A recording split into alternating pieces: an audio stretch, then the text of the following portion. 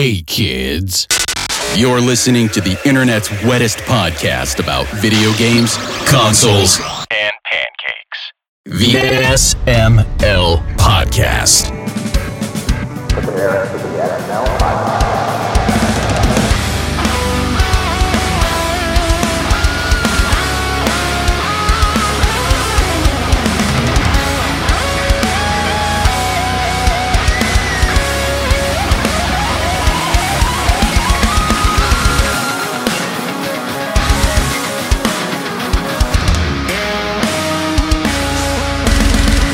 What's up, everybody? This is the SML Podcast. I am your host, Joe. Partycast, we've got everybody here. Brooks here, Purnell's here, Chris is here, and Aki's here. How's everyone doing? Pretty good. I am tired. I bought my new computer.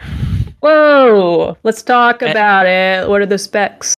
It's going to have an 11th gen i9. It's going to have two hamsters running the power.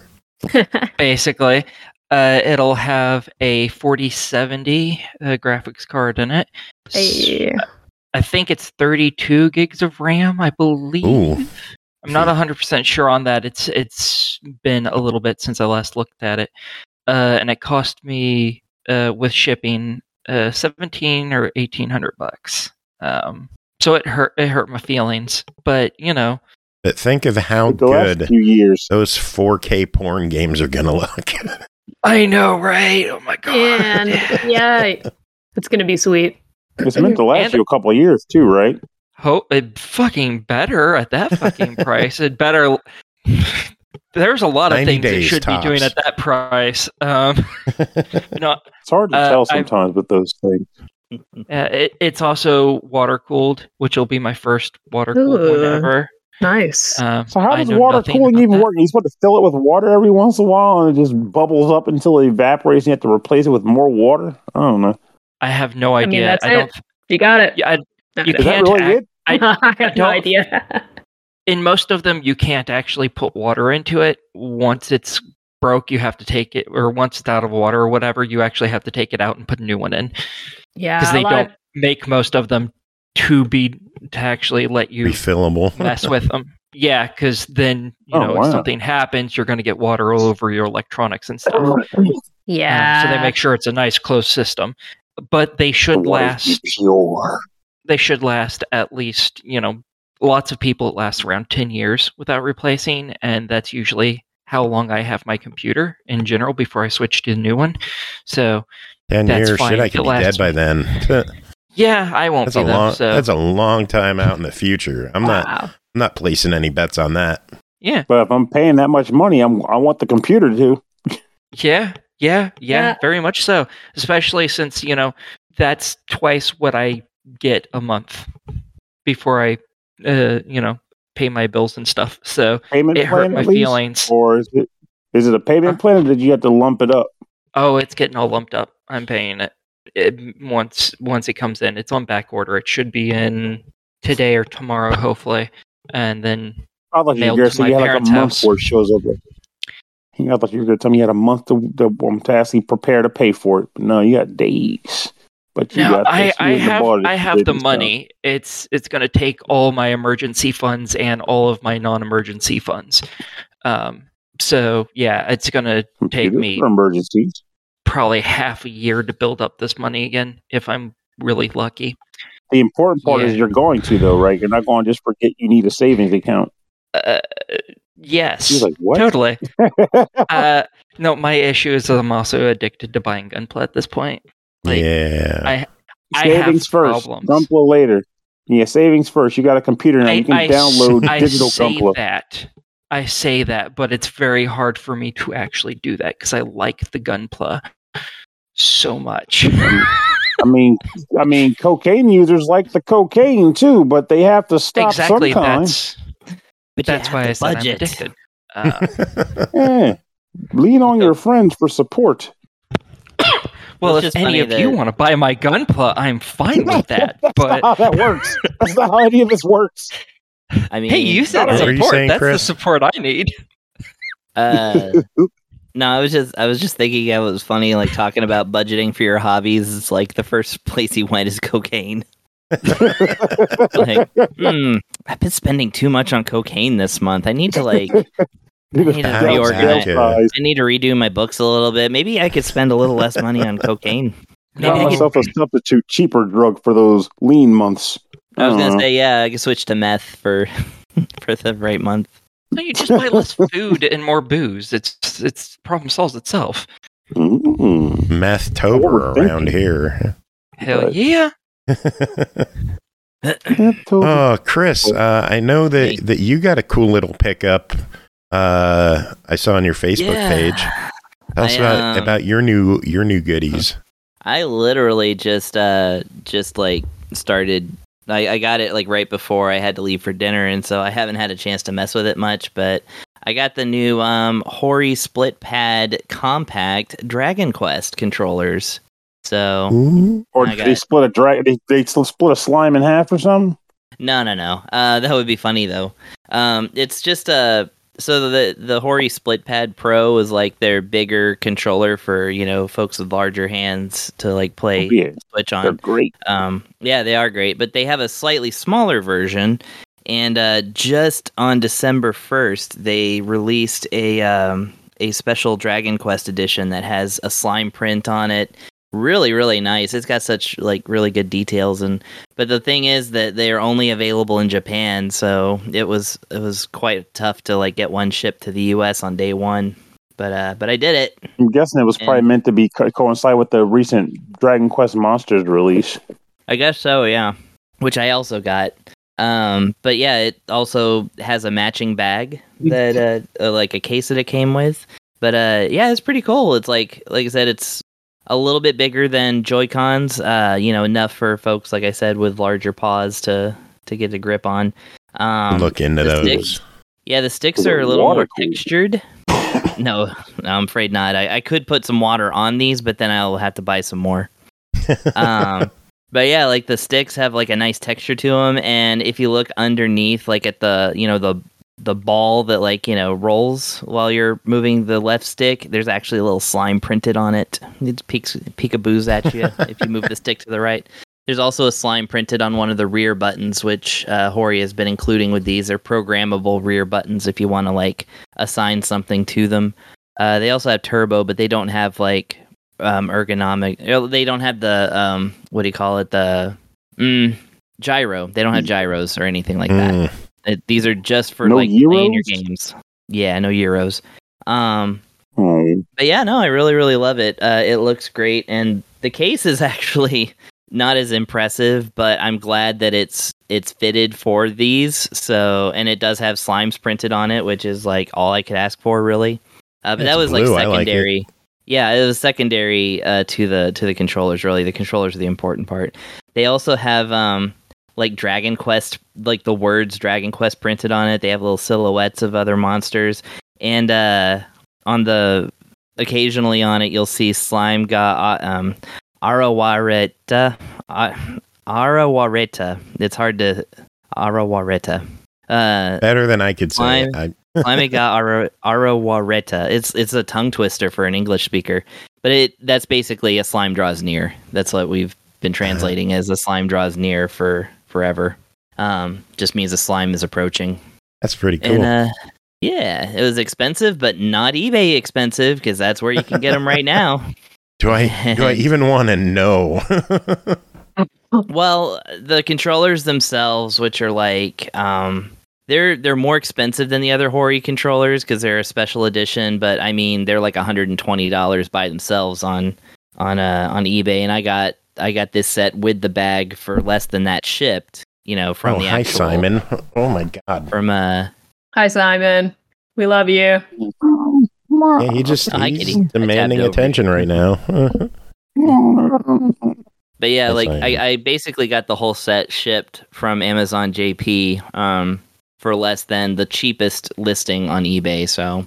Very like, nice. They're not, like, doubling it up or anything, but they are way overcharging.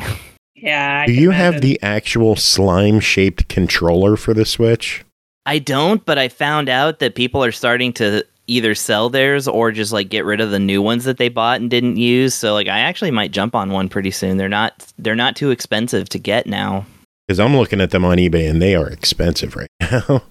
Oh. 2 something, 3 something. Oh, no, that's weird. I saw some for like $70 or $80 earlier. And they must be jumping up. Oh, well. I remember having the slime controller for PS2.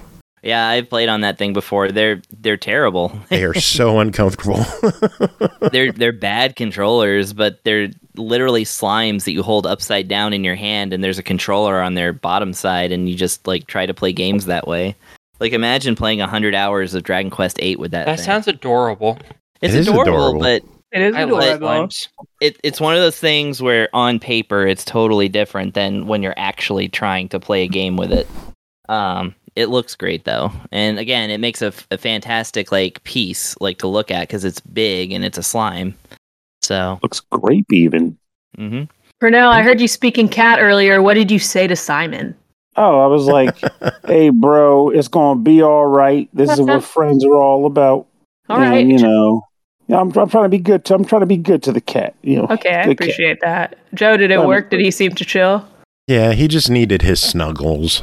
Okay, and then a wise word. Simon gets into moods where like he needs to just jump on my lap, lay on my chest, and snuggle with me for a couple of minutes, and then he's fine. Yeah, he's very clingy. That's and he gets so jealous when another cat like gets any attention from me. He gets so pissy about it. He'll come charging over and try rubbing up against me and push his face in my hand, and he's adorable. Yeah, our Wilfred's the jealous one. How many cats do you have, Chris? Only 3. Only 3. 3. I didn't know. I thought it was 2. I thought you only had him. We got Wilbur. You got the blackish one. Yeah, Moxie, and then Cricket. Cricket, okay. Cricket's the new kid on the block. Nice. But also now she's the largest. Oh my god, perfect. Yeah. When are you getting number 4? Oh. That's what I want to know. Well, I know Catherine wants a rabbit, but that probably won't work out with the 3 cats. Might not, especially since we might move to somewhere smaller. Ooh. But if we do, we might steal another neighbor's cat or something because they just leave them. Yeah, and that's what Austin's all about. If I remember correctly, you always get a few cats no matter where you go. That's what Austin's all about: stealing cats. I mean, I wish you don't even have to steal them; they just giving them away in Austin. Yeah. Also chickens. Yeah, everybody's like, I'm going to be cool and raise chickens. So you move in on a road and you're like, who's freaking chicken in this? And everybody's like avoiding eye contact. I'm like, oh, hell no. I wonder if I still have a picture on my phone. When we first moved in here, one of our neighbors had chickens and one would occasionally get out. And I just have a picture of me with a chicken at our front door. That's pretty cool. Like, we live along a highway. Like, why? Not like a huge highway, but like downtown street. Why the fuck do you have chickens? We don't live fully out in the country over here. We're like kind of like close to it, but not there. We're like in a suburban neighborhood, but also we're not in the hipster part of town. So it's like there's no reason for chickens to be out here. You'd right. Pernell, I heard you speaking chicken. What did you say? Oh, so you're just mispronouncing my name over and over. Very cool. My friend Shane in high school used to like, and this has stuck with me for the rest of my life. He used to be like, he would be like, oh no, I just scared Brisket. Brisket was like licking my leg when I did that last thing. He's out of here. That's pretty funny. Now I'm stuck with it. It was really well done. I'm so tired of it by now, but it's also really just funny. Clucking around tonight. It's so true. I feel it. I'm feeling an episode title coming on. I feel like. Oh, go ahead. No, you. Oh, I was just gonna say. I wonder if Brisket has ever run afoul of a chicken. Oh wow! I don't think so, but maybe we'll make it happen. For Christmas, Carrie and I are getting ourselves an Airbnb for a night, slightly like 30 minutes away. We're going to use it as a little test day for Brisket, like a night over somewhere else. And we'll be close enough to home so he can, see our vet or go home if anything happens, because it'll be his first night away. We're going to see if we can travel with him. And I I'm getting an Airbnb where the guy has a little organic vegetable garden, and I'm going to let Brisket go outside for the very first time in his whole life and like frolic around. I got him a little harness that looks like a reindeer. It's going to be cute. Oh, just be careful. That might be setting him up for an addiction. I know. We're starting to like slowly. We're month to month now in that in the apartment you visited, Purnell, and we're trying to slowly look for maybe a house to rent outside of San Francisco, be a little cheaper, and maybe have like a tiny little yard. I could let him frolic around and plant some clover, Oh, that would be nice. Nice. That'd be wing gear, actually. I think little bunny buddy would appreciate it. I think he'd like it. He's so adventurous. I have a question for y'all really quick, not to change the subject, but have you guys ever played, this is relevant for my review later in my notes, have y'all played any of those phone apps for cooking, like Cooking Fever, Cooking Madness? No, I played the OG Cooking Mama. Okay, I love Cooking Mama. That's pretty cool. All right, thank you. That's all I needed to know. So we'll call on you later. I just wanted to found the chicken picture. Nice. I'm excited. Oh my god, cool. I want to see. Are you putting it on the stream? I'll throw it in the Discord. Okay, sweet. Yeah. Make it the show image. Yeah. Call it Cluckin' Around. Oh, I will. That was the plan. We got this, amazing. Got this episode in the bag already. There we go. No, what did you say? At my doorstep. It's a mukbang. Purnell's actually pretty good at this. Try, So, but yeah, I'm in a mood right now as far as making like dopey sounds and like crazy voices and all right now. So I'm just riding that a little bit. Really appreciate that. Perfect for a podcast. Oh yeah, it's part of the fun, right? Yeah, gotta make it festive and kooky. Speaking of being a podcast, should we get to some reviews? We got a few games to talk about tonight. I reckon. Oh sure. I mean, we might as well, right? Might as well. I suppose. All right, let's get this started. First game to talk about tonight. My Next Life is a Villainess. All routes lead to doom. Pirates of the Disturbance, developed by Idea Factory, published by Idea Factory International, released November 28th on the Switch for $49.99. This delightful rom-com sets sail on a journey filled with swashbuckling action, pesky pirates, and possible doom. Chris, tell us about your time with My Next Life as a Villainess. Okay, so, wow, it's an Otome review from Chris. Thank you, Chris. Thank you for your service. Oh no, it's okay. Weirdly enough, legitimately nervous about doing this in front of like somebody who is like a superstar of the Otome community. Well, that's my cue. Talk to you guys later. I'll be back in 10 minutes. that is our own. Stay for support. Yeah. Of course, I mean our own Purnell. That's right. Yucks. Persona, the original Otome. Oh, true. No, of course I mean Brooke, but that's okay. We'll get through this. Yeah, so My Next Life is a Villainess. This is a really interesting kind of thing because this is a, Otome visual novel based on a light novel anime property that itself is based on a fake visual novel Otome. So it's it's folds upon folds. That which is fake has become real, and that which is real has become fake. Our entire world is upside down. This is already off to an amazing start. I'm so happy. Yeah, so basically the story follows Katarina Claes. Claes? I don't know how Claes is pronounced, but that's... And neither do the Japanese, which is why they pronounce it Claes. Actually, Claes does sound pretty... That sounds the most believable for sure. So in the original story, this is a villainess of an Otome game who basically realizes one day that she is reincarnated from an Otome fan, a teenage girl who knows this game really well. And so now she has this awareness of her fate and must work to basically keep herself from getting a doom flag. That is to say, the game speaks in Otome, basically. Like it's a very aware of the community kind of property. So like she is basically the original story. Like again, outside of this game, is that it is her basically working to recalibrate her entire approach in order to avoid essentially being killed or exiled or some other uncomfortable thing happening to her. And of course, such a turnaround and awareness of herself has, or of her current self, leads to, romantic possibilities as well as enduring friendships, which carry over into this game, which is a different story that is being told with the same characters. So it's not quite a sequel. It's kind of like a here's just another take on the whole thing. And somebody was talking about the length of the title, and then Joe responded with, "Mon, you defeat monsters and gain strong weapons and armor. You may defeat, but don't give up. Become stronger. I believe there will be a day when the heroes defeat the Devil King Switch." Which I have on nicely done. I actually read the Switch part too because it was part of the URL. Anyways, very nice. So yeah, this game follows the character who kind of gives you a little bit of an intro.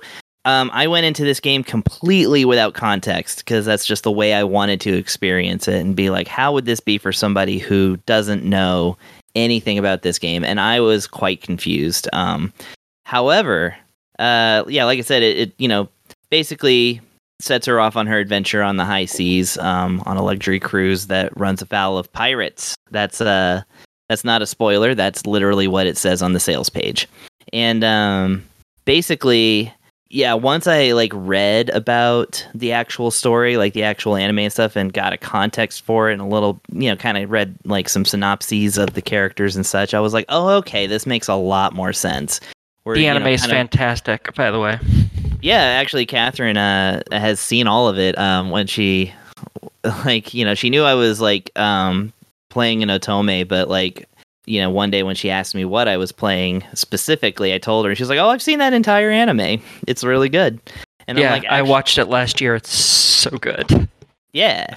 And, so yeah, fans of the series will know what to look forward to in this. You have romanceable boys, and there's actually 2 more romanceable characters that are not in the anime or light novels that are introduced in this game.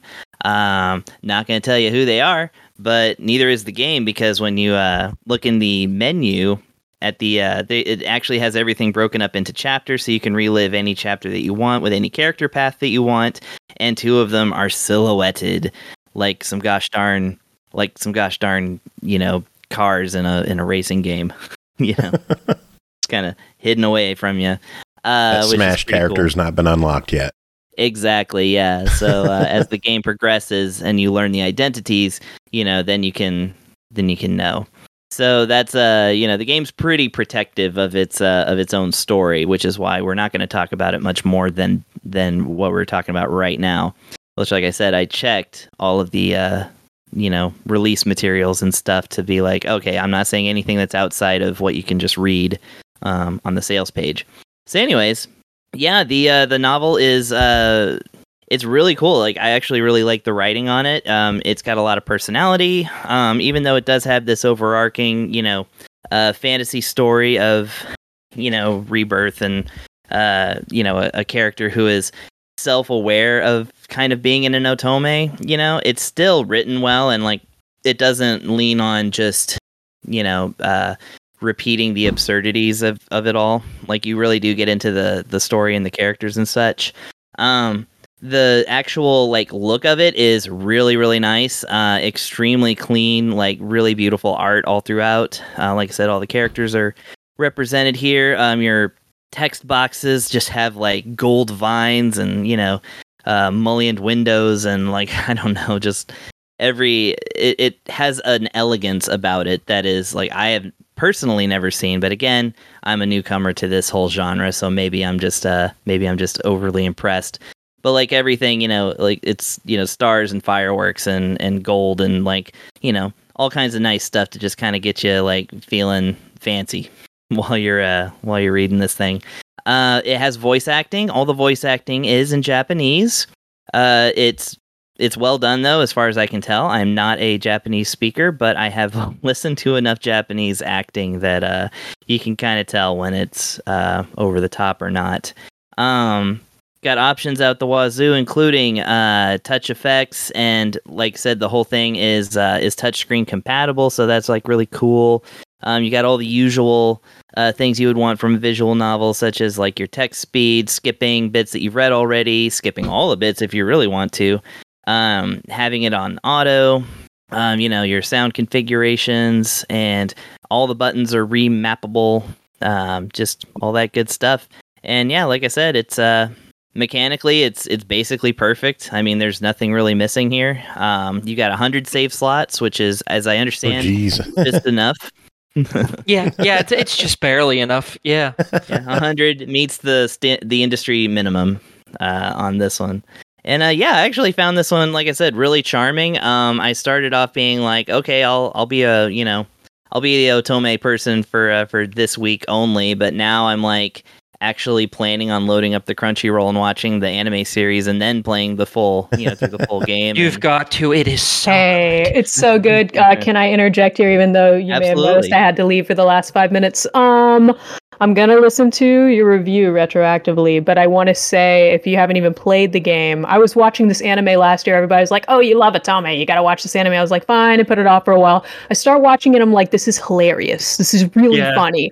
And I was on episode 12 of 13. I tell Carrie, because every time I want to watch an anime, I'm like, hey, you want to watch this with me? This is kind of like our special thing. We're a nerd couple. He was like, I don't really like the premise of this. I don't want to watch something about an Otome villainess. On episode 12 of 13 that I was watching alone, he walked through the room and he was like, oh my God, this is so funny. And we restarted it on episode 1 that night. We just found out that his best friend, who hates like a lot of female-centered media, absolutely adores the show. It's really funny. Katarina's so stupid, man. Like, she's like, how am I going to avoid being... And that's why everyone loves her. Like, the whole game is people falling in love with her because she's stupid and it's really funny. So, like, she'll be like, I want to get out of here. I'm so hungry. I want a snack. Oh, I really want something to eat. And her fiance will be like, oh, ho, ho, ho, Katarina, you're so charming. And, like, it's just a whole game of that. It's so funny. They're like, she decides that Don't tell too much with this. We've been asked to be as vague as possible. Oh, just the anime. Game content. So truly. But it's a really funny franchise. Like, highly recommend the anime to either gender. Aki's 1,000,000% right. And Chris, I think you personally would love the anime. So I hope you watch it. I hope you chat me about it. I gotta find the anime. It's really good. It's on Crunchyroll. Oh, it's on the Crunch. Have you actually seen who the other romanceable characters are? I know they're hidden, but have you actually seen who they are yet? I haven't, no. Okay. When you do, I want you to tell me who they are. Okay. I'll be everybody's touch point on this one. Thank you so much, Chris. But yeah, no, I agree. Like, that's kind of like Brooke perfectly kind of segued into what I wanted to say about this, is that, so Otome, for a straight male such as myself, is a little bit of a, it's a stretch. It's a stretch, yeah, because you're kind of like, you're playing as a maiden, and it's literally on Wikipedia they call it reverse harem, right? It's like, which I think is weird, but because it's kind of like not what's reverse about it, anyways.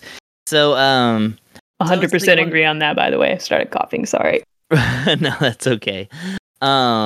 But, playing as a female character and, like, just basically going around and dating boys and stuff, like, again, it's a little bit of a stretch. It's not beyond the realm of enjoyment.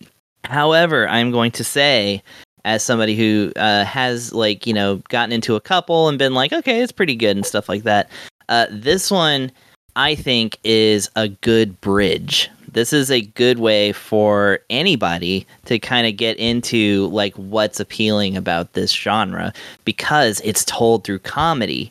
It's told through relatable, like, things. It's not just, you don't have to believe that, or, you don't have to feel like all these boys are beautiful. I can't pick which one, like, it's not... I don't think that other Otome are like that.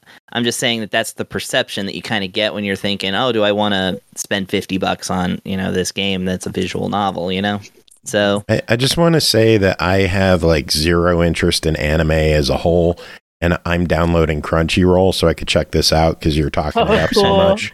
Dude, I bet Ashley would love to watch it and have some laughs too. And I can say also, I'm very grateful to both Brooke and Aki, just just as of last week for introducing me to certain acronyms and like kind of Otome specific language that they fully use in this game without providing any description or like definition, so that I could be like, oh, I know what they're talking about. I won't say what because that would be a spoiler, but I will say again, if you're an Otome fan, this game will be speaking to you directly. Well, the game clocks in at $49.99. What is your verdict on My Life as a Villainess? All roads lead to doom. Pirates of the Disturbance. I am so excited about this one. I actually probably would have never spent $50 on it myself, despite, unless somebody like really, told me what specifically I would like about it. So I'm happy to say that my experience with it puts it firmly in the buy it category for me. I think that this is one to check out if you're if you are or are not interested in the genre at large. This is still a great romp that you're gonna enjoy. So I'm like, yeah, hell yeah, can't think of anything against it really. Cool. Yay. All right, next up I will be watching the anime too. I'll be here for you, bud.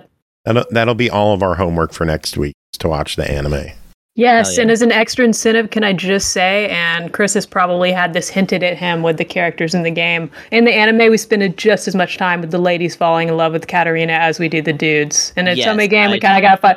We're going to spend a lot of time with the ladies in the anime, and that is the best part. And I'm not just saying that as an old horn dog, so please enjoy, and I'll be here for you if you want to talk to me.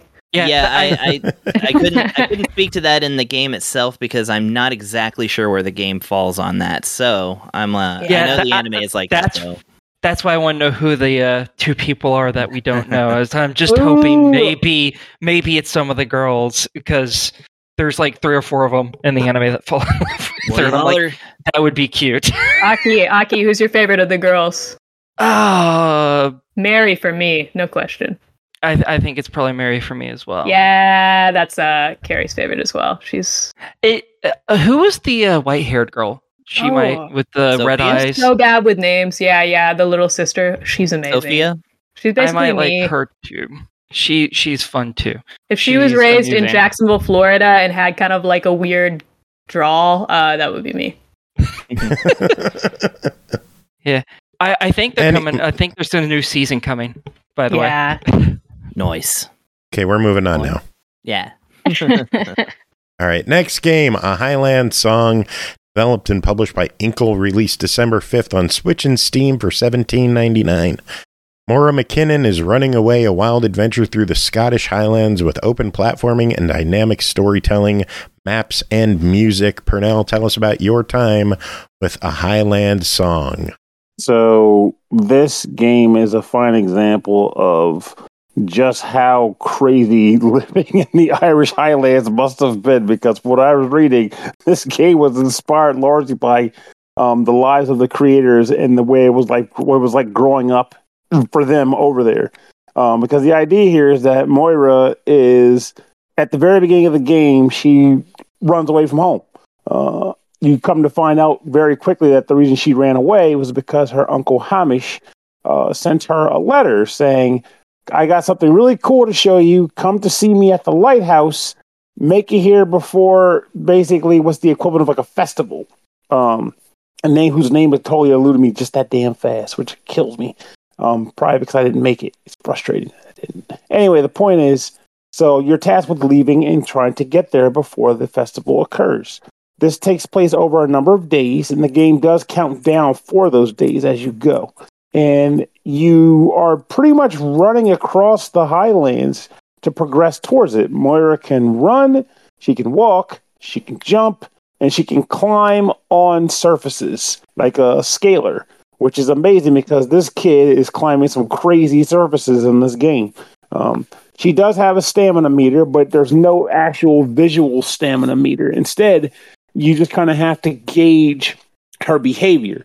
Like if she's breathing heavily, you'll see a lot of breath coming out of her mouth over and over again, which will imply she's tired. If she's walking, if you stand still and she's tired, she'll legitimately grab her knees and lean forward because she's trying to catch her breath. You want to allow her to catch her breath because even though you're a kid, you are in some very serious mountains, and you can die out there. Though the game does have a habit of like kind of just sending you back if you do. But absolutely, I have had a couple moments where I went tumbling, and it was sad to see because this kid doesn't deserve that. She didn't deserve someone who's as bad as I am at controlling her through the mountains. So the way the map layout is displayed, it's a series of some 2D mountain pathways or passages. They have variations of scalability to them.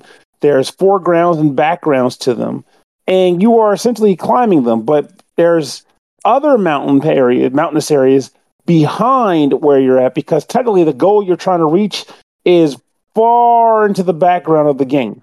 So eventually you'll come across a path which will allow you to progress towards another mountainous landscape, which is further into the background of the game. And you'll just keep pushing forward until you hopefully reach the lighthouse before festival time begins. Now, time passes as you play this game too. So as you're moving and exploring the areas, the time will go from dawn, till early morning, afternoon, late afternoon, evening, and then nightfall. And there's also weather effects that take place during this time too, such as rain and high winds. Typically, when it is raining or when the winds are particularly high, you might want to seek shelter to avoid taking on, negative effects of that. For example, if you're caught out in the rain too long, your total health will suffer for that as a result. You don't want that because Moira needs that health bar. Same with the wind meter too. Wind will make it harder for her to climb surfaces because obviously it throws her off, and it'll obviously make it so it costs more stamina to stay on our game. If you go to the point where the evening kicks in, you ultimately also need to find a place to sleep at night, because if you don't find a good place to sleep, well, she won't be very effective in scaling because now she's just exhausted half the freaking time. So the game is largely about, progressing these areas, maintaining your stamina, not making stupid decisions on scaling surfaces, and spelunking and crawling through caves, because you also do that too. If you're somebody who's not really good with being in enclosed spaces in a video game, this is not the one for you. In fact, I'm amazed this little girl's doing it, because I'm a grown-ass man. You won't catch me crawling through no damn cave. If you put me into the scent, I'm going to die before we go underground. I don't even want to deal with the monster. Screw it. You'll be making exchanges like that. Now, there is a weird mapping system in this game, too, in that you will occasionally, starting with what she's made herself, you'll occasionally come across like pages of books or scrawlings that other people out in the highlands have drawn and left on the ground, but of various alternate pathways you can come across and discover that will take you along different routes as you're progressing through these highlands.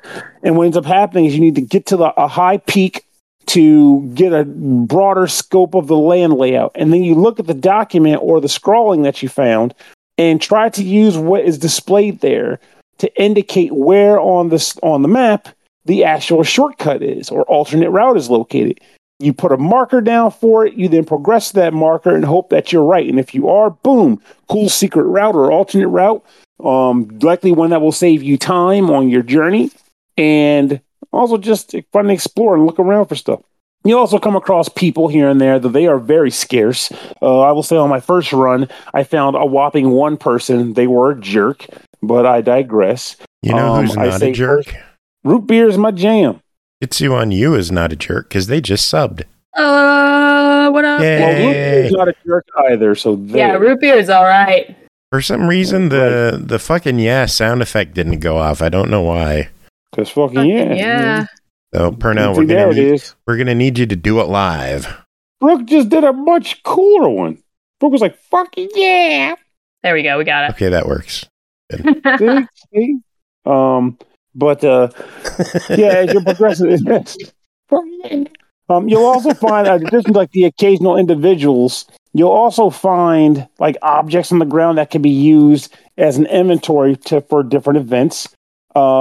As far as how frequently they'll be used for events, that's a whole nother story, because half the time you'll come across a pile of stuff. You might use one thing once the entire game for your entire run, but that's the interesting aspect of this game. I guess with different runs, you might come across different people, different scenarios that might require different objects that you found. But ultimately, I just pick up everything I can find. Now, I don't know what happens at the end, because I get frustrated with games when I can't progress to a certain point, especially when there's a clock involved. I think it's Beltring. I think that's the name of the festival. There we go.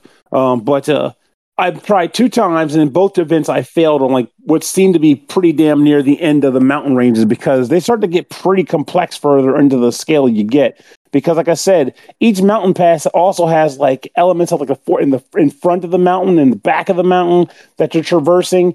And at a certain point, you start losing track of what's a viable path, what isn't a viable path, and just trying to make note of it. Now, I'm not saying that as a complaint, far from it. I know and believe that was likely a feature intended to, add to the whole mountainous exploration bit. But it does imply that it is going to take you, more than one run, more than likely to get there in time. Now, another thing about this that I'll say off the bat that is worth knowing is that I feel like to do well at this game, you have to take risks as well, not just with making crazy jumps or whatever, but also with playing with the weather. Like it might be like raining outside, and your first instinct might be like, you got to find cover for this poor girl. It's raining cats and dogs out here, but you also might be thinking, yeah, but I need to make up some ground. Beltran is just right around the freaking corner. I got to move. And then you're like, oh boy, what am I doing here? But I feel like the game is designed to almost require that. Either that or find as many shortcuts as possible. But I digress. One more thing I should definitely mention in this thing, and I'm not sure if I understood it correctly as far as what the effect of it is, but every once in a while you're walking around, you might come across a deer. It's usually brought on by a deer sighting. You'll walk up to the deer, and the game will give you an indication to press a button to start sprinting. And when you do, Moira will start running across the highlands to some fantastic Celtic music. And a light rhythm game will commence where you have to press either A or Y. Yeah, you can tell I was using the controller. A or Y to, on time of the beat to make the proper jumps and progress along. At the end of the sequences, the gauge that I got from this was that it's meant to help you cover lots of ground quickly because you're not getting winded while you're making these sprints. You're just having fun, I guess, as a young girl on a journey. But the other thing is that I think it happens whenever you make a perfect run. I would get a message saying, I've gotten stronger now, which started making me believe that she was becoming more capable of climbing and scaling. Maybe this was like a way for her to get stronger on her runs. But there was no like strength stat, nothing I can visually see to indicate she's getting stronger. So I'm just taking the pop-up message as the indication that is actually what it's doing. So for the sake of this review, I'm going to tell you, if you succeed at these runs, she gets stronger, which likely makes her more capable of, traversing the highlands. The interesting thing about this game is that I feel like it's intended to be a fairly relaxing game. And I think it comes across that way. Because the pressure's not really there unless you're an aggressive, need to succeeder like myself, where you're like, I have to get to the end. If I don't make it to Beltran, I'm just going to die and quit. And especially because of the fact that the game does not allow you to save, save scumming or anything, it auto saves. So if you make a really bad decision and you go tumbling down a ravine and you're sitting on there limping with your busted leg, guess what? The game saved 5 seconds ago. So you're still in that ravine with your busted leg. There's no going back for you. And I felt 100 save slots in this. Nope, just the one. And it sucks for that. But the game in general, I think, is a solid pick. It has a nice bit of like exposition involved with it too. Like you'll hear her talking to herself every once in a while, just talking about her feelings, her situation. She'll be hearing like playback in her head of like stuff that her Uncle Hamish said to her, describing the highlands and like different landmarks she comes across. She'll hear memories of like her uncle and her mother having conversations. It's just nice. Like I kind of like having moments where she'd be like, "What the hell am I doing out here?" Because like she'll be crawling in like a little cave. She's like, "Why am I doing this?" Like, good question, kid. Why are you doing this? But it's because you were programmed to do it, and it's okay. I think this game is a good time. Speaking of what the hell people have to do they have to pay $18 for this game? Nice. I think it's worth $18. Very much so, in fact. Boom. Cool. Is that your verdict? No, it's breezy. Okay. Highlands are breezy. All right, next game, Pixel Cafe, developed and published by Baltoro Games, released November 30th on Xbox One, Series X and S, Switch, PS4, PS5, and PC for $12.99. Step into Pixel's shoes in this one-of-a-kind journey that bridges time, memories, and the aroma of fresh coffee. Dive deep into a city, balancing its past and future, engage in intense arcade challenges, immerse yourself in heartfelt stories, navigate a world crafted in pixel art. Brooke, tell us about your time with Pixel Cafe. Well, first of all, thank you for finding this game and recommending it to me. I adored it. You know, there is a whole world out there that Chris and Purnell, and I just learned Aki, don't even know about. A world of thrilling, magical, and frequently, in my opinion, unethical food service simulation app games on mobile phones. There's so many of them, and Chris and Purnell have no idea about them because they're too cool. But not me. No. I know all about these games. I played them all. I love them. I've spent more money. Thank you very much. Agree to disagree. I've spent more money on their purchasable in-app currencies than I'd like to admit to anyone, especially myself. So here I am, and you're welcome. Okay, I'm here to talk about... Be honest, what is the most you spent at one time on an in-game currency pack? Oh, at one time? 20 at one time. Okay, because Ashley, you did 100 one time. Yo, what'd she get, though? I want to know. I forget. I don't even remember what game it was. It was some, like, castles and clans or some bullshit like that. Oh, okay. I haven't played any of those, like tower defense. But she did it, and then she contacted Google and was like, I didn't mean to do it. The thing just popped up, and I didn't know it was going to auto-approve it. And they refunded her, and she kept all the currency. Are you serious? All right, well, now that I know you can do that, I don't need Pixel Cafe anymore. No, just kidding. We need Pixel Cafe. But yeah, so here I am. I am here to talk to you about the predatory world of what came before Pixel Cafe for Nintendo Switch, which we are reviewing tonight, and that is freemium cooking game, time management app things. Reading my notes here. Okay. If you're not familiar, these games are kind of inspired by such as Diner Dash, not so much Cooking Mama-esque games. Less emphasis on the cooking and the simulation, more emphasis on the time and resource management. Let's name a few of these big predecessors for the mobile world we're talking about. Cooking Madness, Cooking Fever, Cooking Diary. And that's not all. There's countless other games under this umbrella by both the companies that make all the ones I just mentioned and other companies too. Basically, take the word out of cooking from each of these titles, replace it with bakery, burger, pizza, you name it. The game is out there for mobile phone, for Android and iPhone, and a lot of the more popular ones are done by the same few companies.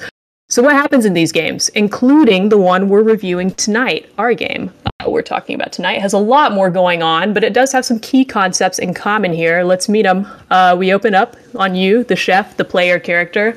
You got some kind of story going on. You got some kind of dramatic reason why you've got to cook in an assortment of different restaurants across the world as time goes by. Filling up a map, we travel across with different places to work, decorate, buy equipment for, different cuisines of food, and different foods to eat if you're the customer. You'll start in an easier restaurant to manage the others, some might say, a coffee shop or a burger place or something like that. You'll have one or two things to cook, couple drinks you got to whip up when the customers order them. Maybe it's fries instead of drinks, depending on the app. We play in the first person, and you are looking out across a counter the customers can walk up to, and you interact with that counter and different cooking stations built into it to prepare whatever they order. Do they want a cupcake? Cool, you'll make that. If they might have customizations you need to pay attention to, generally because these games were designed for the phone, you're picking up ingredients and dragging them around to assemble them, turning on and off cooking machines as you go, maybe even cleaning up a bit, all with a swipe or a click of a finger or two. The customers order by saying what they want, visually in a speech bubble with pictures of the food that they desire. Once you're done making the item they order, you turn it into the customer. Sometimes you just tap it when it's done. Sometimes you drag it to them. They make some sort of obnoxious Sims-esque humanoid sound like ooh, ah, or oh, or maybe even grrr, or if you took too long to make their food and now they're mad. Most of these games, and this also accomplishes, I didn't put this in my notes, I should have, this also accomplishes, we can release these games in a million different languages because they're just mostly visual, so very, very easily localized. So in most of these games, yeah, see, there you go. See, Purnell started us out tonight on the silly noises, and I was like, okay, Brooke, remember that paragraph in your notes where you put a bunch of stupid noises? You can do this, man. They're not going to be as good as Purnell, but you got this. You're going to be like your hero. This is your chance, kid. You're stuck, kid. Oh my God, Purnell, I'm gonna hire you to be an NPC in one of these games. Perfect. Let's do it. See, that's the noise he makes when we run out of time and I didn't serve him and he storms out of the restaurant and I maybe either get fired or die. We'll talk about that in a second. So in most of these games, you make more money. Does someone have music playing in the background? I hear like some kind of majestic music playing, and I Not can't. on my screen. It might be, I'm not going to lie to you, it might be Pixel Cafe. And if you don't hear it anymore, it was, and I'm very sorry for that. Okay, so I've had this game up for like 5 days. It's really, Chris is my Nintendo Switch friend. He can probably back me up. This game's been on a lot. Okay, so in most of these games, you make more money if you get them their food faster. And each customer has a little timer of how long they're going to wait. On the left side, that's going to time out if they lose all their patience and walk out, just like Purnell did. If this happens, you don't get paid. The food is wasted, and that does typically come out of your paycheck for the day, even if you survive the shift, which normally won't happen if too many customers walk out. That's typically a game or a level over, but survive the day. And you can keep the money you make, and once you have enough saved up, you can upgrade your restaurant, and sometimes, like we can in Pixel Cafe, you can also upgrade yourself. So what's your story? Because in almost all these games, you have a character for yourself and y'all got a story going on. In a lot of these phone games, you're trying to be the best there ever was, or you're a famous young touring chef, or you're a rich, young, beautiful entrepreneur opening up 100 restaurants this year across the globe. Will you learn a thing or two about life, maybe even love? Who cares? Because you're never going to get that far unless you are a whale, one of those people who pays a lot of money for these games. So how about this game tonight? What's your story now in this non-mobile app, PC, and console game? Take on this model, Pixel Cafe. Well, you are Pixel, a very, very cute red-haired girl who struggles with social anxiety and communication, as well as other mental health-related struggles, subsequently fitting in, holding down a job. And according to your mother, you are a total failure. You're an adult. You should have been grown up by now, but you're apparently not because you keep losing food service jobs, which is insane because aren't those supposed to be the easiest jobs in the world? According to her, they are. So it's clear your mom wasn't going to be proud of you even if you did hold down a restaurant, bar, or cafe job. But given you can't even do that, she is disgusted. But at least she's only verbally abusing you via the phone because you live out of town now. You kind of got a fresh start here, but you got to truly work your way up from the bottom. All the furniture in your house is even busted up and needs replacement, which affects your happiness, and we need to have happiness points so we can increase our stats. You only even have a house because your grandparents have left you their house, and you move in there. You're trying to get any job in town at all so you can just feed yourself and basically survive. This is where the game starts, but I want to actually read, I noticed Joe's Switch eShop, or like his description was a little bit different than what I had. I must have found it on a different page, and I want to read it because it has hints of what comes next once you get a little bit more settled into the story. Maybe you're fired, promoted, murdered, whatever's going to happen to you in this game. Uncover hidden tales. Explore Karstock, a city stuck between a socialist past and a capitalist future. Go on an emotional journey as you form connections with your bosses and clients in this beautifully crafted pixel art world. You might be asking yourself, why does Brooke have that written down in her notes? Well, she started putting that at the beginning of all her notes for her reviews so she wouldn't repeat exactly what Joe said. Like the first 5 reviews I ever gave, I'm basically like rehashing the concept before I got the concept. So anyway, in addition to approaching themes about socialism and capitalism like we're hinting in here, which by the way, we approach in a fun, entertaining way, we're also going to deal with some grief as we revisit memories or our past grandparents and talk to them. We'll approach mental health issues as Pixel herself is struggling in this pretty heartless excuse for a modern world we are living in.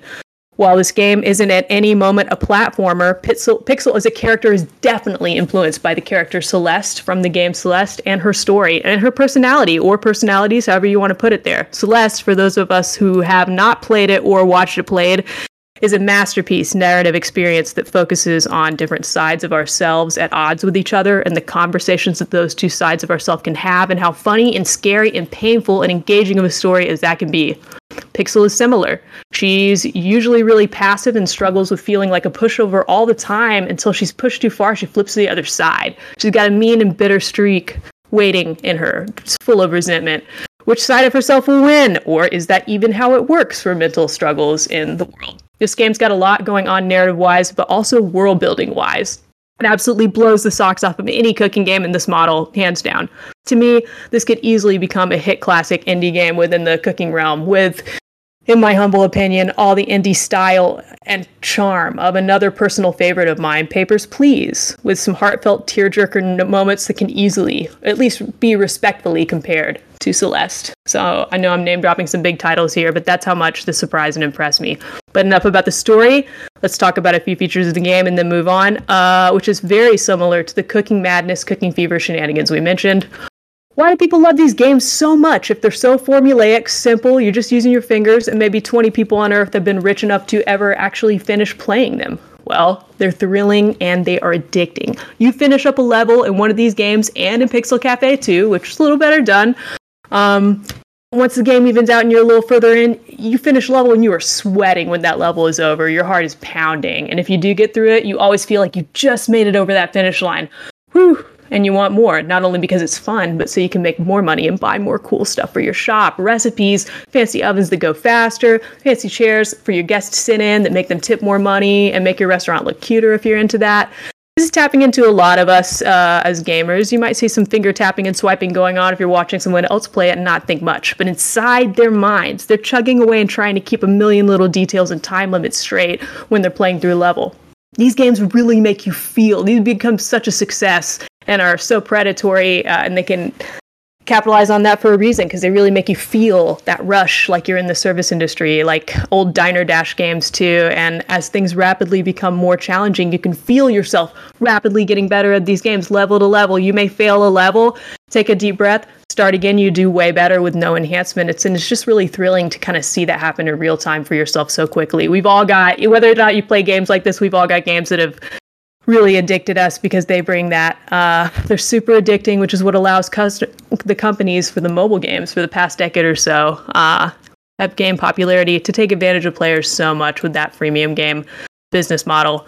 Sure enough, as fun as they are and as invested as they make the player feel, both in upping their own skill and growing their character stats, you're never going to be able to beat, quote unquote, one of these games unless you are what they call in the biz a whale for the phone apps, the people that just spend so much money and are a very, very, very small subset of the customer base. So these games use in-app currency as well as paid for in-game currency to upgrade your character in your restaurant as you go. A newer model of these games that come out in the past few years since this little mobile subgenre has increased popularity substantially is a narrative story for your player chef to go through, which we talked about before too. So now in Pixel Cafe, you don't just have one counter, you have 3 counters you could be working off simultaneously. And I really hope that they're not going to add any more. I put quite a lot of time in this game, but I'm not very far into the story. It's huge. Let's talk about aesthetics and graphics and world building. This game, as you may expect for something called Pixel Cafe, features really, really, really good pixel art, as the kids call it. Back in my day, we just called it art. Animated maps, background, I don't know why I said that. I was thinking of Chris earlier. Animated maps, background sprites, well drawn and super well animated. Everything you'd want out of something that's promising like 8-bit goodness. Top notch. So glad that Joe told me about this game. Let's talk about music and sound design. It's great, especially at this price point. And they know it because this game has a little house that you live in. You can upgrade all the rooms to and every piece of furniture multiple times as you go. And in that house, you have a little music player and you can select... Excuse me, so sorry. Taking a quick drink of water. Okay, you can select from any of the songs in the game on your music player in your house, and they're all bangers worth chilling to. I left this game up for like a day, and my partner and I just kind of chilled to the jammy synth music that y'all heard when I started my review. Sorry about that again. I really like it, so I kind of leave it on as an ambient jam, and it helps me work, although some of the levels have some crazy music that's a little bit more energizing. Obviously, I think the narrative story is unmatched by this type of cooking game. I didn't think the bar was very high, and I find it impressive they didn't have to shoot very high to exceed it, and they shot so much higher than that. Stat building and customization. Leveling up, or whatever you want to call it in this game, is so fun. It is super addicting. Not only the leveling and growth, but just the gameplay in general. I got this game code last week. I put at least 20 hours into it because I've only been playing it a few days. Switch keeps telling me that I started playing it last week, but I played this a lot more. I actually should have played it a little less, and I'm a little bit behind on work, and I'm really trusting that my boss is not going to listen that deeply into this review, and he'll never know. These games are really challenging, but rewarding. You can really grind in this game and have unlimited earning potential to go back. If you find this game to be a little too difficult, you can actually revisit If you want a lower difficulty than what the game offers, you have to earn that by working. You can replay early levels infinitely, even if you get fired from one of the jobs, which is a location on the map in the story. You can visit the calendar of when you used to work there. That's a tiny bit of a spoiler, but really important for mechanics, because that means if you find yourself feeling behind or things are too hard, you're not going to have to restart the game to catch up. You can kind of just go back and do enough homework to help, either build your skill naturally or help increase your stats just by grinding and getting a bunch of money, slowly leveling up all the furniture in your house and your stats themselves. So I mostly found this game to be flawless. I do want to talk about, surprise, Brooke thinks the tutorial could be a little easier. I know I do this every single review, but other than the tutorial, I feel not being clear enough for my tastes. I wish that the tutorial would teach us like two things a little better. One of them, I wonder if it's a joke that they didn't teach us, but I'll come back to that in a second. I never really learned how to put the straws in the drinks and the ice in the drinks in the tutorial. I had to fail many levels before I figured that out. I was just picking up items and putting them back down over and over again without being able to combine them. And I really wish I learned how the coffee machine worked.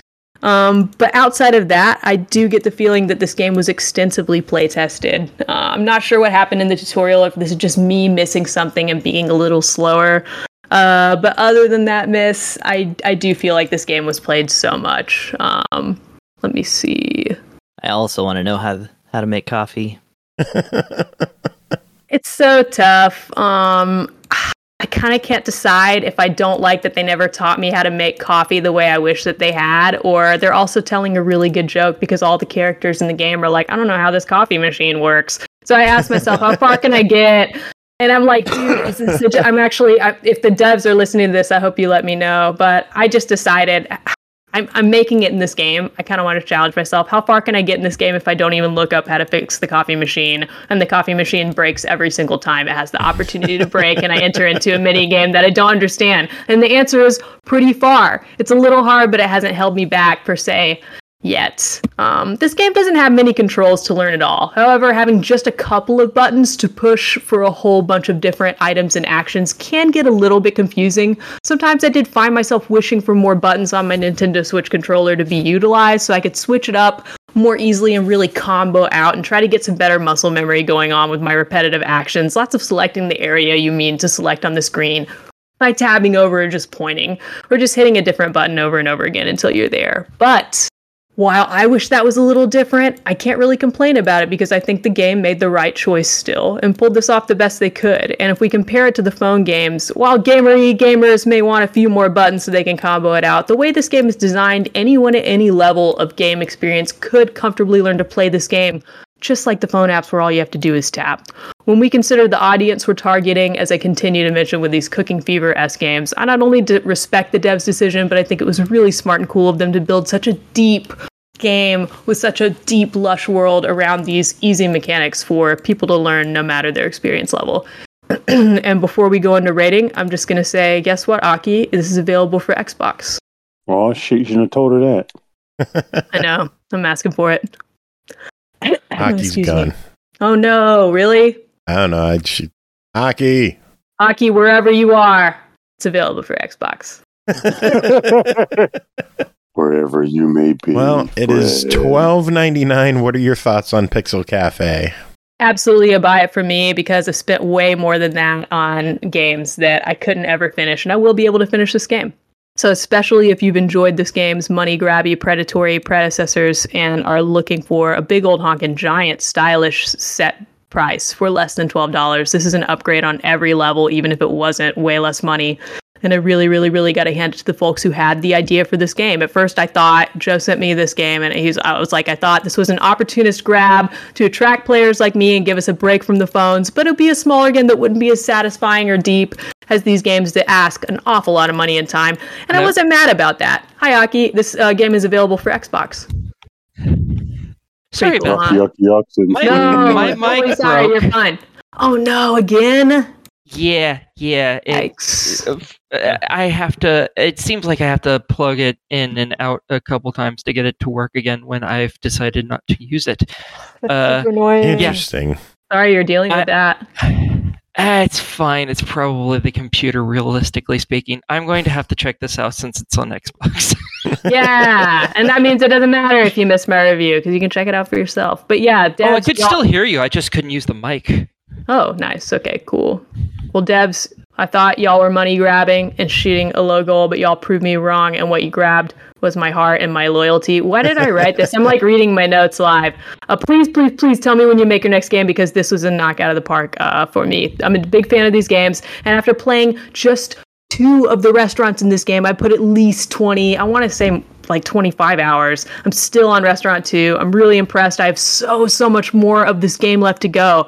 I've been playing it, the music of it, while we're recording tonight. Once again, last time, sorry about that. And even though I had an insane day at work and I am so tired and I hate my life right now, to me, a game like this delivers on this level like never before. This is worth $60 for me. Easy. Even if they ask that much, I can tell you 100% I would get my money's worth out of that game. I'm guessing I'm going to be playing this game at least a little bit every night for a couple weeks before I'm done with it, and it might even be more. I don't know how long the game is. So I bid y'all adieu, because thanks to the modern marvel of science, Nintendo handheld gaming systems has harnessed... Why do I write these notes? This is horrible. I am off for the evening, and I'm going to go play this in bed until I fall asleep. And thank you again, Joe, for helping me find this game. This is freaking fun as hell. I have a question. Well, go ahead, Aki. Is this single player only, or is there it's single also player. co-op? Damn. I only wish you asked for her rating by saying, so is it better than Mama? Wow, that would have been awesome. Better than Mama. We'll edit that in. We'll do a Purnell impression. My Brooke, favorite you feel thing. this game is better than Mama. I probably said this before, but my favorite thing about Cooking Mama is if you mess something up and she says, "You're not mine." Oh my god, I love that. That's probably better. Previously, before I just heard Chris say that, my favorite thing is when you do like the little photo shoot mini game in one of the later games. She'll say, "Crop it like it's hot." And she says that in Japanese. So it's like all in katakana. She's like, it's so funny. Anyway, it's amazing. So thanks. Mama. Cool. Well, do you have any final words before we let you go so you can continue playing? That's it. And thank you again. This game was a really good fit for me. Keep being awesome, lady. Night, y'all. Night. Have a good one. Bye. All right, next game is Zhuan Yuan Sword Mists Beyond the Mountains, developed by Softstar, published by East Asia Soft, released December 8th on the Switch and PC for $14.99. Zhuan Yuan Sword Mists Beyond the Mountains is a classic turn-based RPG. Under the orders of Pepin III, the Frankish knight Septim has embarked on a long journey to seek the invincible arts of war. Starting from the canals of beautiful Venice, the Great Knight's path has spanned the Middle East, Western regions on his way to the mystical Orient. In his adventure, Septim is drawn into the intricate power disputes between local powers, along with the decade-spanning ambitions of the Dark Lord Satan. Chris, what is going on in this one? Okay, so Zhuan Yuan Sword.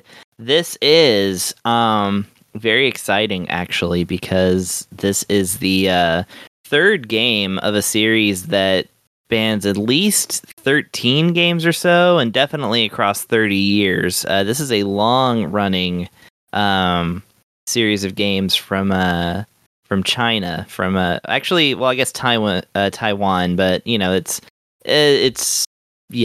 out there. Softstar Entertainment is the ones who created this, and you may actually know them from the Legend of Sword and Fairy series.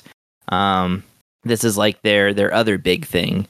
So it's like I said, in Chinese speaking countries and such, this is a well-known series. And this is the third game that initially came out in 1999. And I had my suspicions because when I looked at this game, actually, full disclosure, I did request this one. When I looked at it at first, I was like, okay, this looks like a pretty cool, like indie, RPG. Looks a little, maybe a little nicer than some of the other ones at this price range. And then, yeah, of course, I realized, oh, actually, this game is like 24 years old and is actually from like the era that it looks like it's from. So, a little research will go a long way when it comes to, thinking about these things.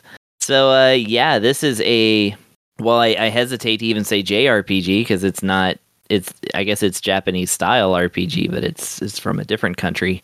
But yeah, you do play as Septim, who is he is like basically a kind of wandering hero sort of thing who ends up in Venice and runs afoul of the Christian church. So this game definitely has like a basic RPG's like ham-handedness when it comes to like, you know, religion and stuff. Like the church is just immediately evil, and you know, they talk about God and Satan and Jesus and all this stuff. This isn't 90s, you know, Super Nintendo like type of censorship of religion or anything like that. They full on just like throw all of it in there, which is kind of great. You even have an NPC asks you a Bible trivia question that you could get an item if you answer correctly. So, you know, it's kind of cool like that. But anyways, so yeah, our boy is embroiled in a dispute between, you know, the church and the supposed heretics, and you know, he himself is branded a heretic, and matters are made not much better when he does visit a church and rescues an old man from prison who promptly summons a demon, who then becomes your companion for the game. Her name is Nicole, and she's great.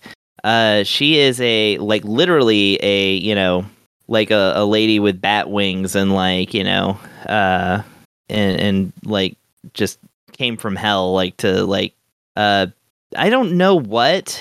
Essentially, she's on a mission from Satan. I guess Satan is trying to recruit Septim, and she is trying to be instrumental in that. But there's also a little bit of a conflict there too. So, the story is a little complex, and it like kind of unfolds as you go along. It's very interesting. Like I was actually kind of surprised, basically, at how engrossing the story is.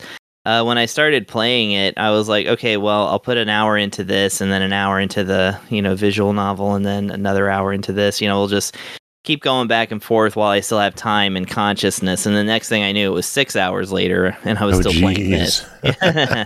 So yeah, it's pretty cool. But yeah, it's a really interesting one because it does follow the kind of a little bit of the formula of the RPGs of the 90s, in that, you know, you go to a town and, you know, there's a problem that can be solved by going to the local dungeon. It's got a tiny bit of that. Mostly it actually does throw you into like situations that you don't commonly see in these, like how you you know, when you're ready to depart from Venice, having, you know, fully disrupted the church's doings, and you're kind of following your rival, or actually being pursued by your kind of rival from your own country. You escape on a pirate's boat, which gets into the middle of a conflict that is actually unrelated to you. And then all of your ships are suddenly picked up by a moving island that you then have to figure out the mystery of, all, you know, while, you know, kind of dealing with your rival and also dealing with, you know, Satan, monsters, you know, all this kind of stuff. Like I said, it's a really interesting romp. And the presentation is, you know, dare I say, no, I'm not going to say it. It's unusual for somebody who is used to like JRPG presentations. So you do run around on a map, you know, and it's actually kind of interesting because you run in 8 directions, right? You know, the up, down, left, right, and the diagonals. But the actual map may be completely a different shape. Like, some of them are like diagonal in a way that you actually kind of have to like run as if you're reeling in a fish. Oh, gee. You kind of run to the side and then diagonal and stuff. And your character goes from like moving like extremely slow to like also kind of moving slow, but it's a run, so his like feet are moving really fast, but it's like, I don't know. And like a Kemco hit point game, like your feet make noises and stuff too, so that's kind of interesting. The sprite work is cool, like you got chibi characters and stuff like that. They kind of look like DOS game sprites to me, or you know, mobile games, rather than something like, you know, more kind of pixely, like something like from a Final Fantasy or whatever. And then when you get into battles, everything looks like kind of hand drawn and like cut out from like paper and stuff. Like you got, kind of pencil looking drawings that are not as smoothly animated because it looks like they're, each frame has been drawn, but it still looks really cool. And like there's cool visual effects and stuff like that. And the main thing that like looks really interesting about this is the cutscenes. The cutscenes utilize the chibi models, and it does it in a way like they put this kind of blur over it to where it's like it's really surreal looking. It almost looks like something that you would see somebody producing with one of those terrible AI things. It's like, show me a 3D cutscene from an NES game or something like that, and it's like it would come up with this surreal, like kind of weird way about it. But it all like looks so cool and interesting, and I don't know, I'm like really intrigued by this. And yeah, like I said, the you run around and you go into dungeons sometimes, but you also find yourself in weird situations sometimes. They're all context specific, so it's kind of like it definitely keeps you more interested than just saying, oh, here's the next town, where's the next dungeon kind of thing. You also have a couple of different systems to keep yourself occupied, on top of course equipping items, weapons, things like that. You actually can gain proficiency in weapons as you use them.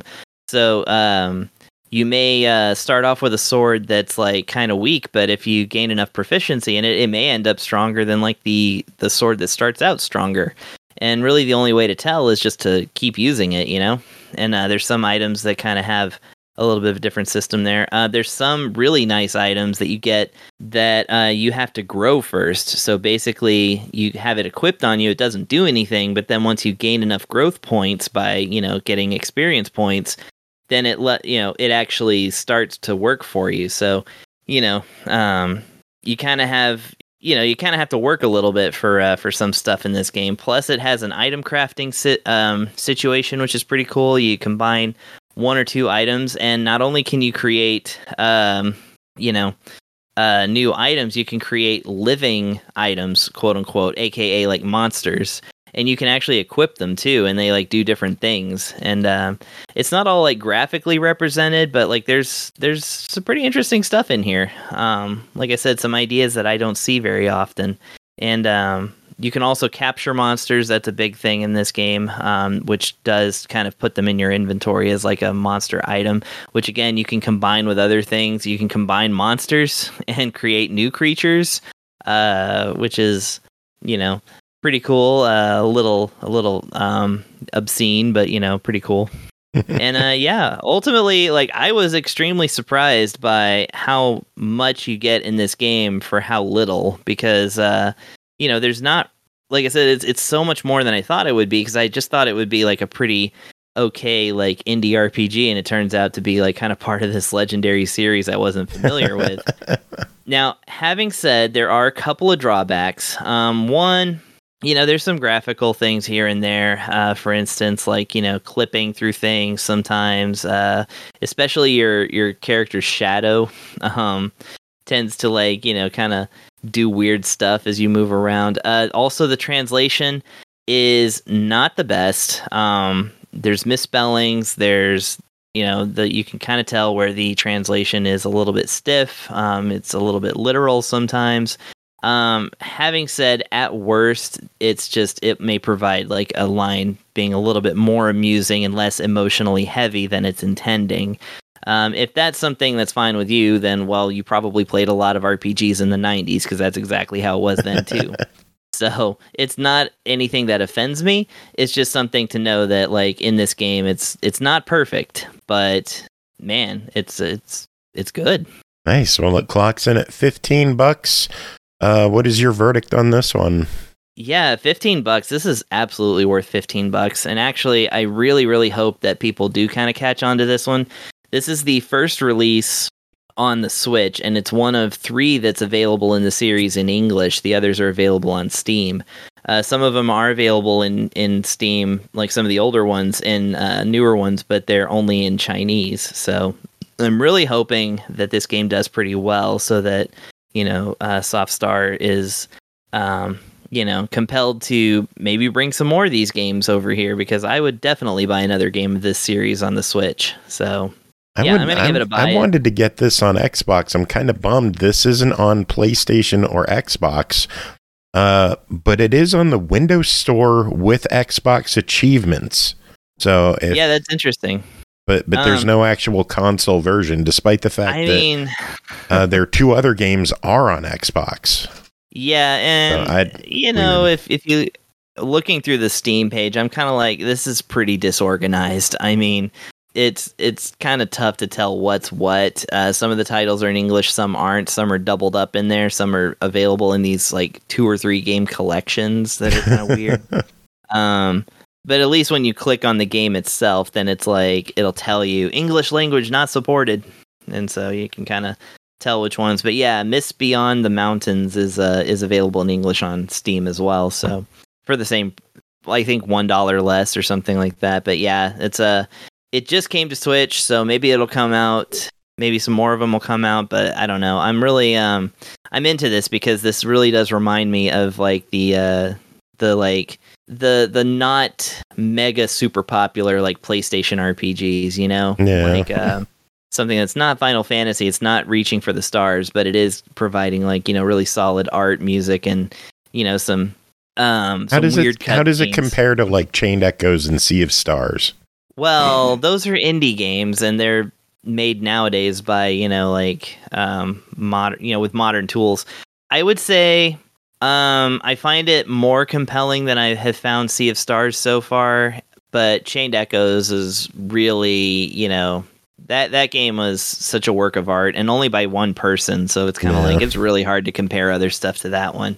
But I will say, if you're into those games, this is one to check out, because it provides you a different kind of flavor of JRPG. I say JRPG, but you know what I mean. A different flavor of this type of game than something that's like of the Kemco set or something like that, which is just trying to kind of latch on to a specific working formula that this one is trying more stuff, and it's like I said, it's bolder, if you don't mind me saying. Cool. All right, well, moving on. Next game is Kingdoms and Castles, developed by Lion Shield, published by Blitworks, released December 1st on Xbox One and Series X and S for $14.99. Your kingdom must survive a living and dangerous world. Do the Viking raiders make off with your villagers, or are they stopped full of arrows at the castle gates? Does a dragon torture granary? Your people dying of starvation in the winter? Or are you able to turn the beast back? The success of your kingdom depends solely on your skill as a city and castle planner. Purnell, tell us about your time with Kingdoms and Castles. Well, damn, that description sucks for me, because I took the punk way out. In that this game does give you the option, if you're the type that doesn't want to deal with like military or conflict or whatever, you can just build and have a nice, relaxing, kosher time. And full disclosure, that's what I did. So whoop-de-doo. But with that said, I feel as though my dialogue will still carry over to the beat dragons down with a ballista too, which I do know you can build. So this game is at its core a city builder and a kingdom manager. And that you start the game off, you are able to choose like your difficulty that you want to play on. And that's where the aforementioned I chose not to deal with conflict came in, because early difficulty is like, hey, very little conflict happens. You're just building and making your villagers happy. And then the higher up you go, it's like, more aggressive Vikings, like disasters and the like. So I didn't do that. But when the game kicks off, once you've chosen your location and the size of your island, and whether or not you wanted other islands or rival kingdoms on your map, you are smack jab plunked onto a landmass. And you are immediately tasked with getting this party started by building your castle keep, which is pretty much the center of your kingdom as a whole. But then from there, like with a lot of games of this type, you will be building out to, further define your kingdom. Like the first thing you might need is some citizens, because what the hell is a kingdom without citizens? So you can build a road to extend away from your castle, and then you're allowed to build homes along the side of that road. After you've built the roads and the homes, if there are people already in your kingdom, they will go to live in those homes. Each home can have a maximum number of head of households, At the base of the version house being the hovel, which you start with, 1 head of household per home, and that actually does matter for future games.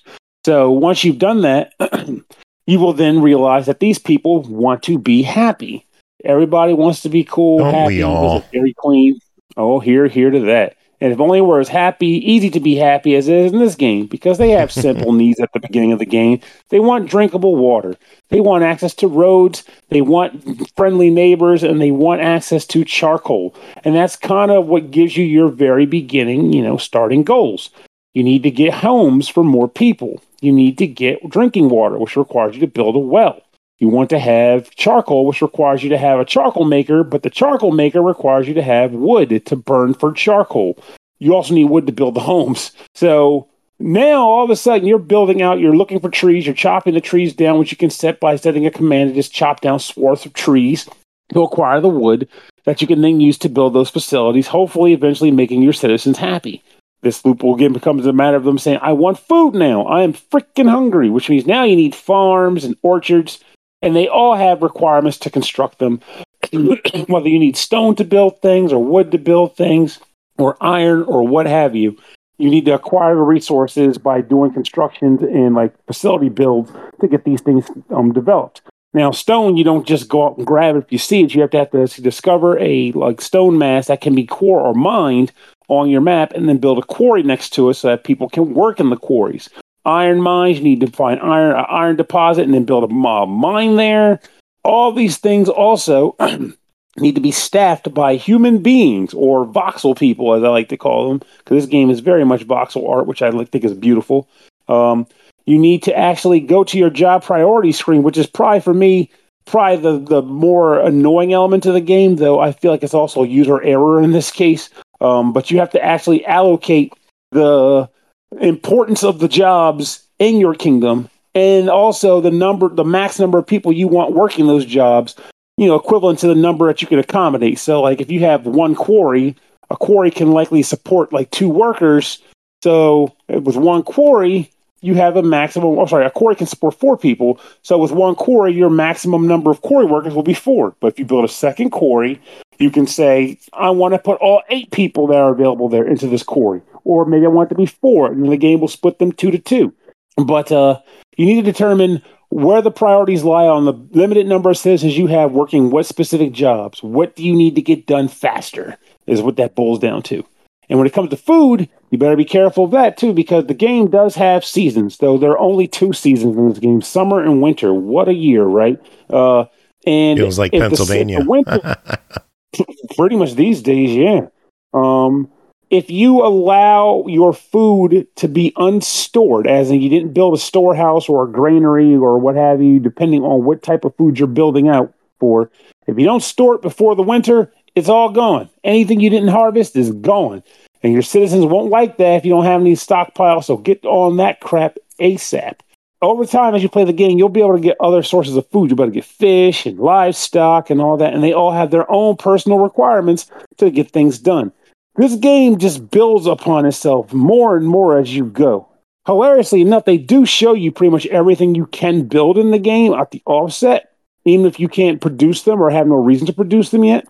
But you'll be building all sorts of stuff. Soldiers, barracks, even if you're not doing with a lot of military stuff or monsters, you will come across the occasional environment where wildlife might attack your people if you let them go without having protection. So you need to have citizens trained to handle weaponry. You'll need a tavern to keep your people happy because they like to hang out at the bar at night. Boats to travel to other islands if you want to expand your kingdom beyond the landmass you start on, etc., etc. I feel like the only real issue I have had with the game, because the Zen state does absolutely kick in. It just takes a little settling to, because once you get accustomed to being like, okay, this isn't just utter chaos. I have an idea of what I want to do to build my kingdom out. Once you find that perfect groove, you'll get to a point where you're just blowing through like year after year in game. I haven't played this game for years. There hasn't been that much time, but in game years. And you'll be just kind of feeling the flow state. But I did genuinely suck at having the concept like, okay, job priority change. This job, now that job. Now I need this done. I need this done.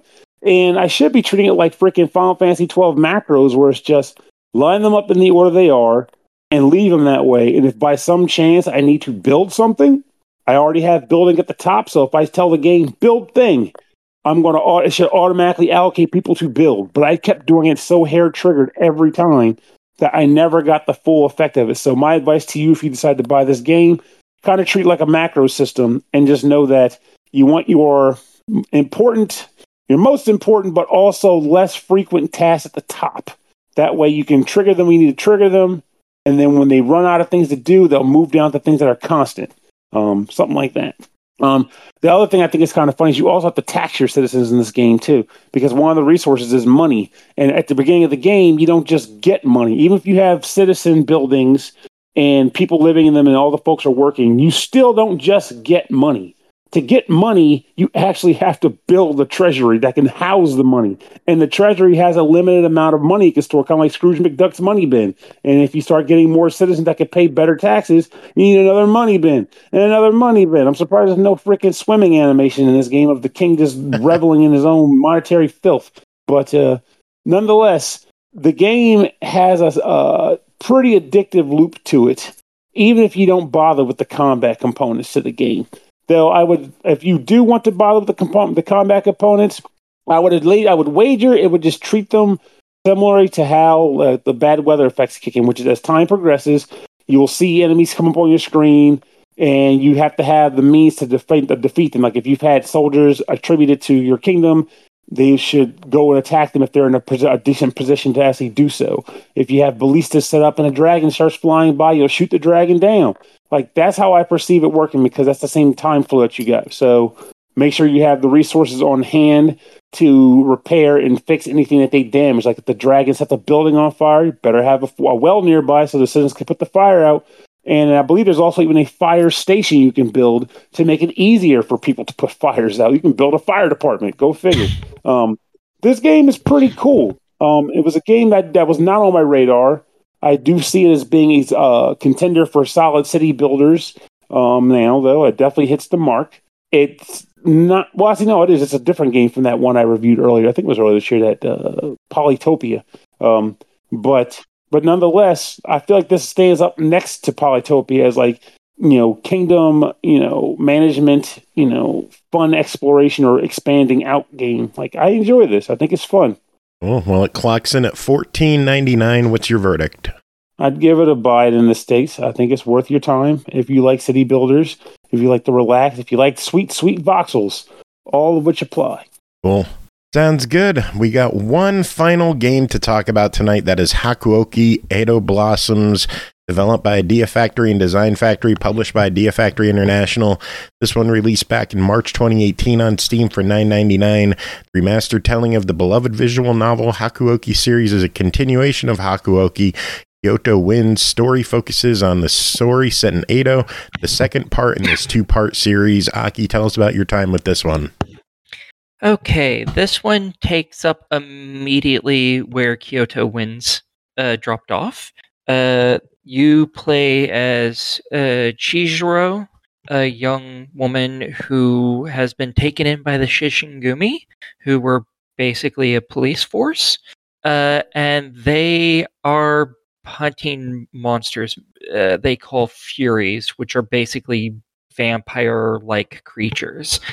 And they have just been kind of destroyed. Not the vampire creatures, the Shishigumi. They've been attacked by the government, and some of them have been injured, some of them have had other problems that have come about, and that is basically the start of this game. Everything is going to shit. You choose a route at the beginning, which is any one of the dudes, basically. And there's a lot of them. I think there's 7 or 8, something like that, of them. And you go down their route. That's the person you're gonna romance, yo. So have fun. And some of them you have to deal with the fact that they're injured and you're on the run from people who are outright trying to kill all of you.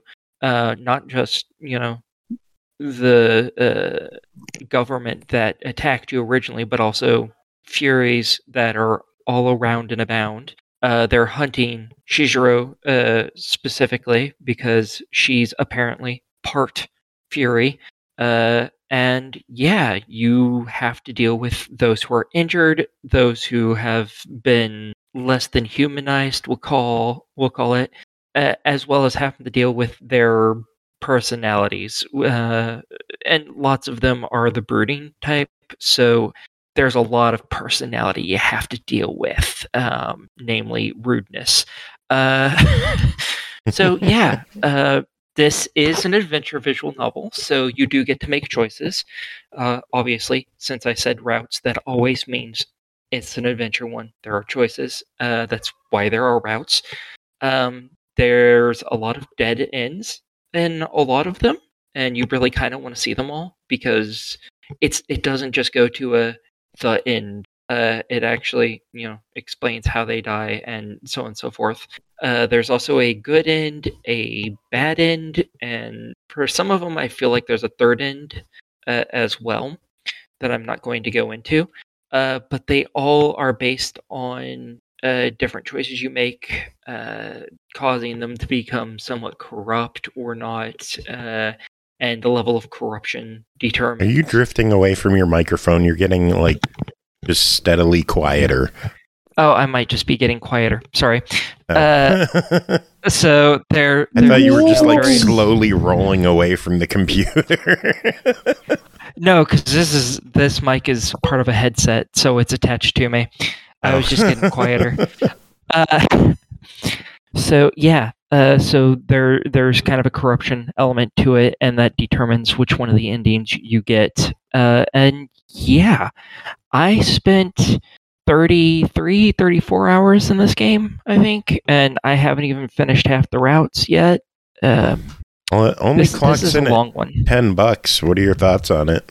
I think it's totally worth it. However, there is one caveat to this. You do need Kyoto wins, or else you're not going to be quite up to date with the game. Because, again, these are two halves of a whole. These originally were one game back on the Vita, and they were split into two different games when they were ported to Steam and updated graphically.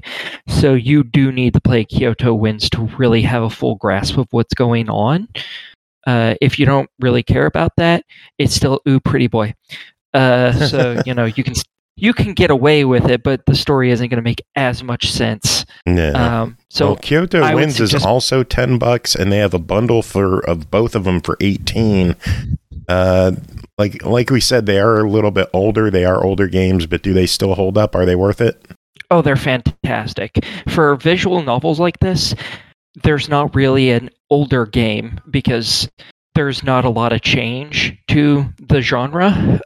So, no, for $18, oh yes, totally worth buying the pack just to have both of them. That's how you want to play it. Cool. All right, well, that is it for this episode. We made it through another one. Thanks to the three of you for being here and hanging out the whole time. Thanks to Brooke for coming on, doing her thing as well before she went off to play more Pixel Cafe. Aki, you gonna pick that one up? I might. I won't be getting it anytime soon because of that computer cost, but I might when it's on a pretty good sale. I might. Nice. Chris, what were you gonna say? I was going to say, I'm not sure if you had talked about it before, but we talked about this last year. No Gravity Games is doing a 12 days of free games kind of thing for the Switch eShop.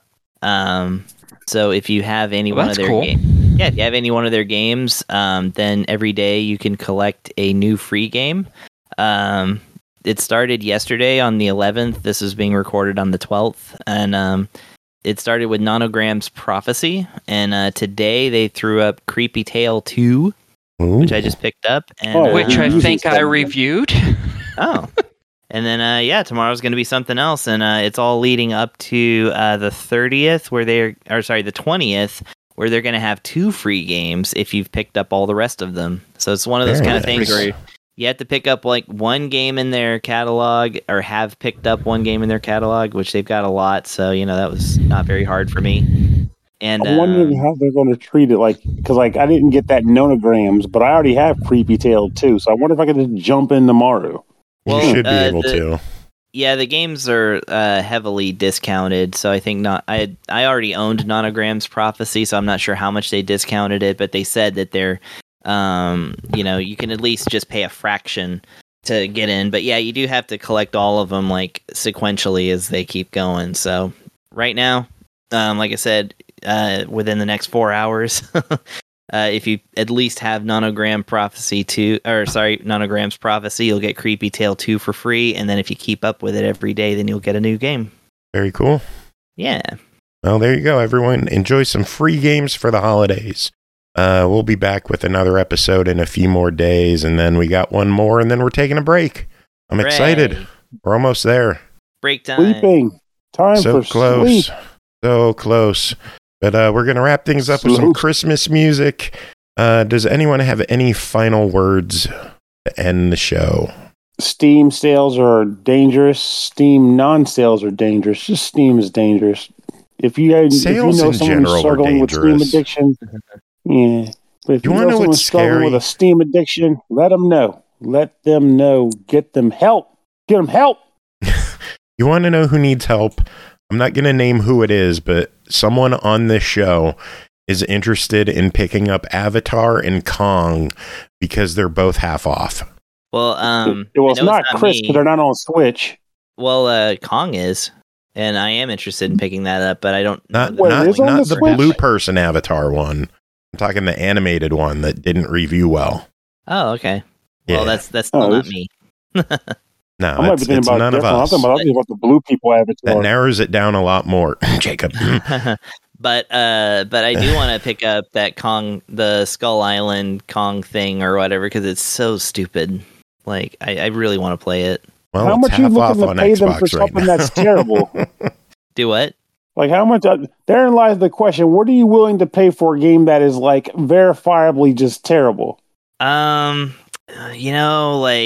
probably up to, like, $10 or $15, just because it retailed for, like, $40. I'll catch it on a pretty good sale when they're just finally desperate enough to be like, okay, fine. Like, we'll pay you $5 to take this game. Yeah, I mean, it would have been ideal if they would have given us a review copy. I would have, but now that I have to pay money. Oh, no, because then you would have had to trash it. I will show them no mercy. Did they do the Gollum game? They'll buy Gollum for 10. Yeah, no, they didn't do the Gollum game. They did the Avatar game, didn't they? They did Avatar. They did Kong. They did Walking Dead Destinies. Surprisingly, they also did Nick Kart Racers and DreamWorks Kart, which were both solid, and Nickelodeon All-Star Brawl. So they have their ups and downs. Then again, I mean, they're kind of, copying someone else's homework on those. No. We're off the record now, right? No, it's still going. Uh-oh.